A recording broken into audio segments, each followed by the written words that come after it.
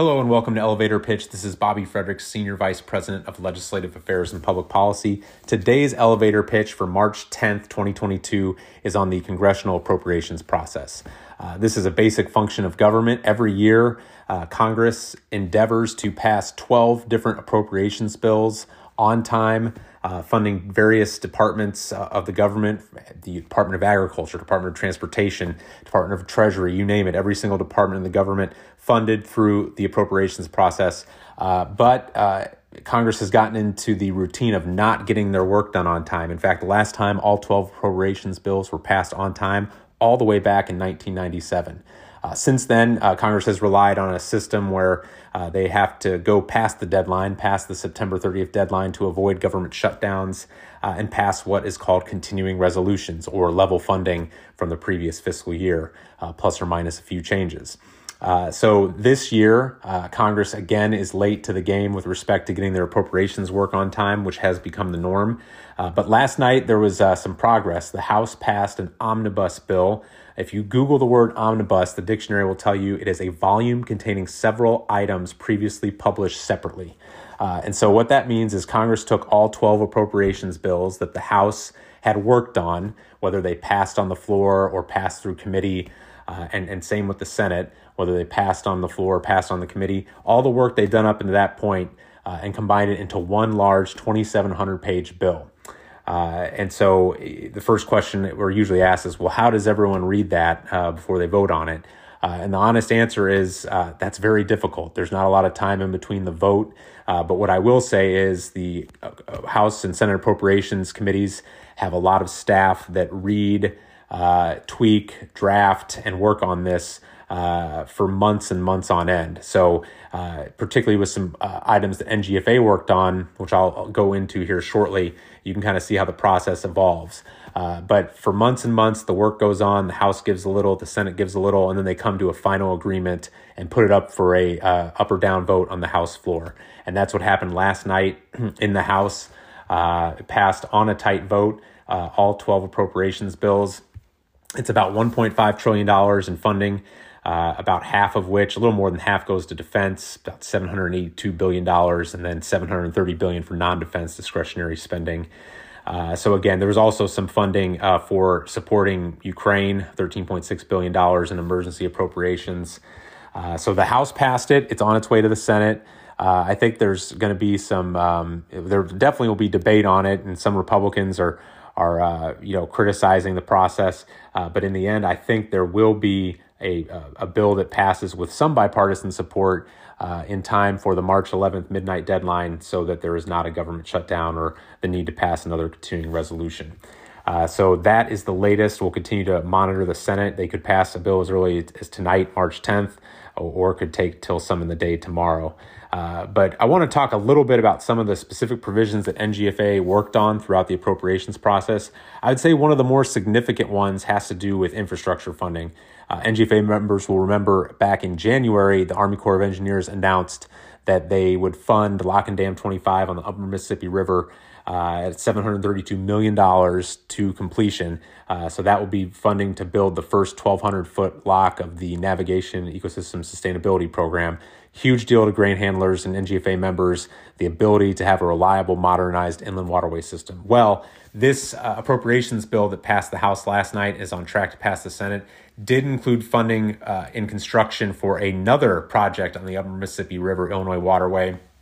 I'll say it very well could be the LaGrange Lock and Dam. That is a highly prioritized project in the Army Corps' capital investment strategy, but the Army Corps will have 30 days once this bill is signed into law to come up with a work plan and figure out where that money is going to be spent. But suffice to say, a bipartisan group of lawmakers. A big thank you to Senators Dick Durbin of Illinois, Roy Blunt of Missouri, Tammy Duckworth of Illinois, Amy Klobuchar of Minnesota, and Tammy Baldwin of Wisconsin. And then also on the House side, Congresswoman Sherry Bustos, Democrat from Illinois, Ashley Hinson, Republican from Iowa, and then Sam Graves and Blaine Luetkemeyer, Republicans from Missouri. They all, spoke as one on this and submitted project funding for another lock and dam on the Upper Mississippi River or Illinois waterway. And in the end, $45.1 million is going to go towards construction. And so stay tuned on the specific project. But again, momentum continues to build for these locks and dams on the upper Mississippi River for a project that was authorized way back in the 90s, or to study in the 90s and authorized back in the early 2000s. It's been quite significant to see funding come its way after a long, long wait. Another provision that I think is incredibly important to grain handlers and NGFA members, grain standards user fees. As you know, our members pay for the inspections, but every year Congress kicks in money for standardization activities under the Grain Standards Act, coming up with the standards and some other administrative funding. That's about $20 million a year annually, obviously. And a few years ago in the Trump administration's last budget, they put a provision in there that said they were going to try to administratively implement new user fees on a whole range of USDA programs, including grain handlers. So in effect, it would have had NGFA members pay all the funding for all user fees for the Grain Standards Act, not just for the inspections, but also for the standardization activities. So we worked with Congress and a bipartisan delegation to put language in the bill that would block that. We think the way the system's been working with Congress appropriating funding for standardization activities, the $20 million there has been working. And so we successfully sought that funding. And as a result, this will save NGFA members from having to pay upwards of an extra $20 million annually for that part of the program which the federal government funds. Another interesting provision, in previous years, there's been efforts to put language in the law that says that if there's ever a labor dispute with whether it's the Pacific Northwest or another region, that no funds could be used for grain inspectors to cross a picket line. Well, as NGFA members know from history, that's a huge problem, and it calls into question our status as a valuable trading partner. And so we've sometimes it's about blocking things that you don't want in a bill. And so we worked with Farm Bureau and a number of other groups to prevent language like that from being put into the appropriations bill. So there's no prohibition, should there be a labor dispute, for grain inspectors to be able to keep providing those services, which is an important feature to NGFA members. Otherwise, animal feed ingredients, there's always a backlog, and sometimes FDA, they've been asking for more funds to help expedite this. The bill delivers an extra $1 million for animal feed ingredient reviews and approvals. And so I think that'll be a significant development for a feed side of our membership.